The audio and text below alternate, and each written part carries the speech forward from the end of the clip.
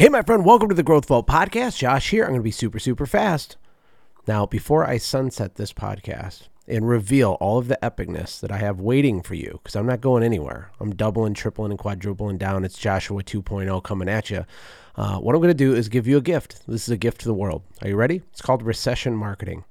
If you've been living under a rock, maybe you didn't hear that I've been doing trainings for a month inside of a Facebook group. It's free. Just look for recession marketing. However, the content's going to be pulled out of that group here very shortly. Now, as a gift to the podcast listeners, I'm going to publish the audio of all these trainings back to back to back to back. It's going to give you hours of juiciness, all kinds of things that will literally make you money for real. So I haven't done something like this before. I hope you love it. Just remember this.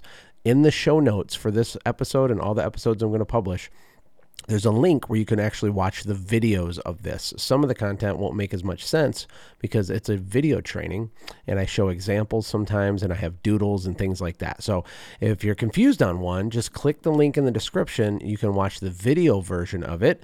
And also don't forget to go to watchjoshpitch.com. It'll make sense when you listen to some of these trainings where I'm going to break down how I put together a sales pitch for a program that's going to make $1 million virtually instantly. So it'll all make sense as you after you go through all this content. Listen to it while you can. You're not going to regret it. It's a big deal. Love you. Let's get started. What's going on, my friend? Welcome back to Recession Marketing. We're going to talk about nonverbal signals. This is going to be epic. So buckle up. But it's also not complicated, really, which is exciting because I like the complicated stuff because there's so much money in it. This is kind of super epic and not that complicated. Think about it like this. Have you ever heard the quote that 80% of communication is nonverbal, right? Body language, the way you smell is a nonverbal signal, okay? If you're trying to get dates and you didn't do your deodorant, then that's a problem, right? It's working against you. So there's so many factors in our daily life and there's so many signals all of us are sending out and so many vibes and signals we're all receiving in from other people, from brands, from companies, from messaging and marketing. It's literally insane. You got to look at human beings as literal radio transmission towers and receivers. That's literally what we are. You could be going to the store. Tell me if this is true in the comments. And you get the creep vibes from someone.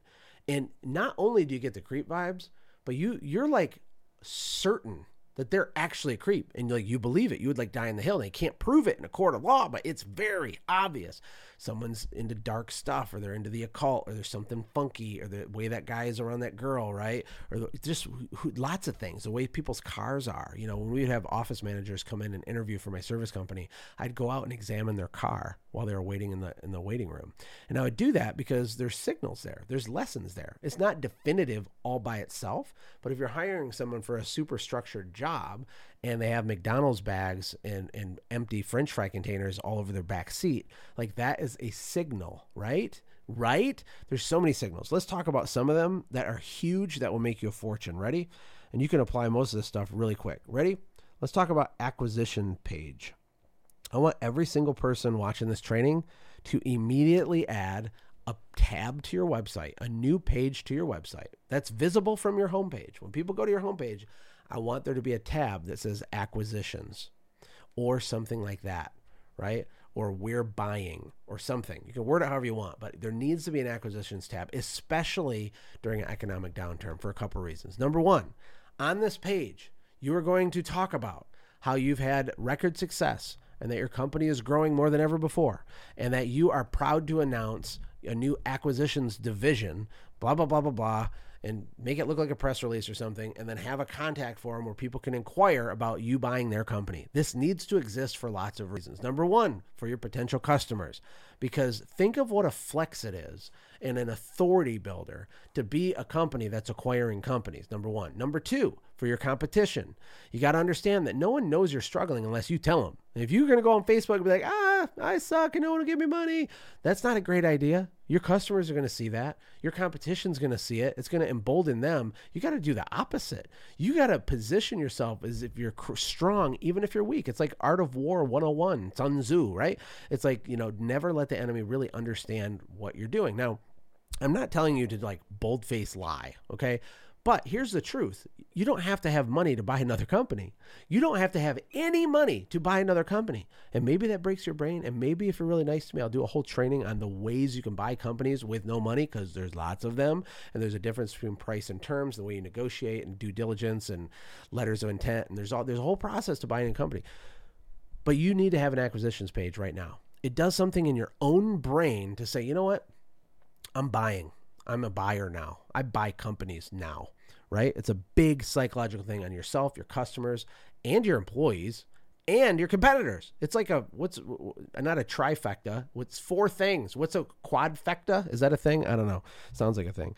Another thing you can do is press releases. Press releases and job titles. Let's do these together, right? So do you just call yourself the owner? Is your manager just called the manager? Well, that's not bad, but it's not the same as the executive vice president or the regional district overlord, benevolent kingship, warlord, or whatever. So, Google cool job titles and see if there's something that makes sense for some of your different positions, including yourself. You don't even need, people get obsessed with telling people they're the owner. I did the opposite. I never told people I was the owner of my company because it makes the high level of service I would provide people feel 10 times more epic, because let's be honest, the level of service you provide, if you're in the field still, no one's going to be able to touch it. And the bar is to be so high so that, 3 hires later, they're still doing 70% of what you did. And hopefully their 70% is still better than the competition, right? So you as the owner are really you should be positioned as the biggest rock star employee in the history of mankind, which makes the company look epic. They expect the owner to be at a certain level. But if you are the crew leader and you show up and you're still in the field and you murder the game, that's a big deal. I remember the day that I realized that I was on the right track with this is we had this little S10, a little Chevy S10. I paid $1,500 for this. My wife, who's sitting over here, was with me and I drove it. I didn't even know if it would make it back to my house. It had 160,000 miles on it when I bought it, $1,500. It was a stick shift, right? Remember those? Yeah, it's a whole thing. And I get home and I'm like, I prayed, God, let this get home. The ironic thing is we had that truck for 8 years and it still ran when I sold the company. Had holes in it and rust everywhere, but it still ran. It was nothing ever broke in that truck. That was a powerful prayer. God answers prayers. Anyway, so where was I going with this? The press release, the job titles. Oh, yes. So I had that junky truck at the customer's house and the homeowner walks up. He's like, "Hey, Josh, can I point something out to you?" He goes, "Man, you need to really talk to your boss about getting these tires fixed. Those are really unsafe." That's what he said to me. I'm the owner. He doesn't know I'm the owner. He said, "Josh, you need to talk to your boss about getting those tires replaced," because they were bald because I didn't have any money. But him saying that made my month, okay? Because that was a strategy. It's asymmetrical thinking, right? So anyway, job titles, change them and make them epic. Then do a press release about it. Do a press release about you promoting Billy from this thing to this thing. Do a press release that you've added the acquisitions tab on your website. Do a press release that there's some danger to homeowners that people need to be aware of, and it's a public service announcement or whatever. There's 100 different things you can do. Press releases are free.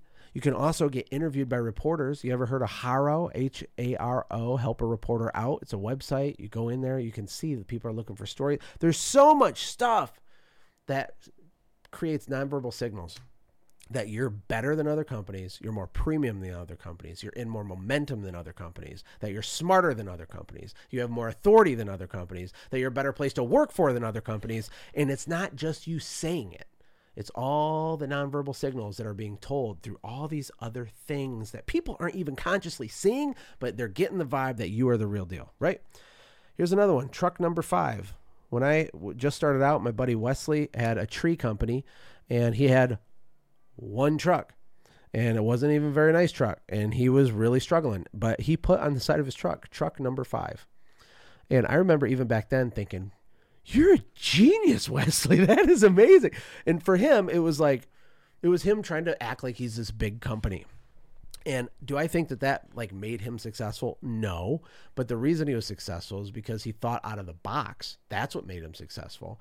And if you are just an owner operator, Not everyone has to know that. Maybe you can use a truck number 5 strategy.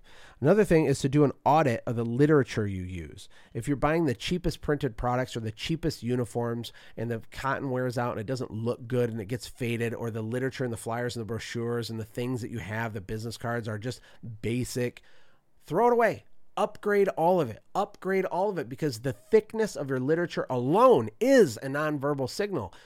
If you use the paper that's like linen, where it's like bumpy, and you like use quill pens on it and it's like fancy, that paper by itself says something without saying something, right? When you go to a really high-end restaurant, the silverware weighs more. It's heavy. It's heavy. It's heavier. And they have more of it. They have a bunch of forks they don't even need. And then after, part 2 of the dining process, then they remove some of the stuff. And I'm like, I don't even know what I was supposed to do with that. But the choreography creates all, it's nonverbal signaling, the ambiance, the smell of the room, the lighting, everything. All the perceived value comes from nonverbal signals, the words they use. When they show you the steaks on the big wood board and they point it and they use fancy words on purpose just to make you not feel dumb, but make themselves be edified as another level with their French wine knowledge or something. Nonverbal signals, nonverbal signals, nonverbal signals, nonverbal signals. You can do this in any service company.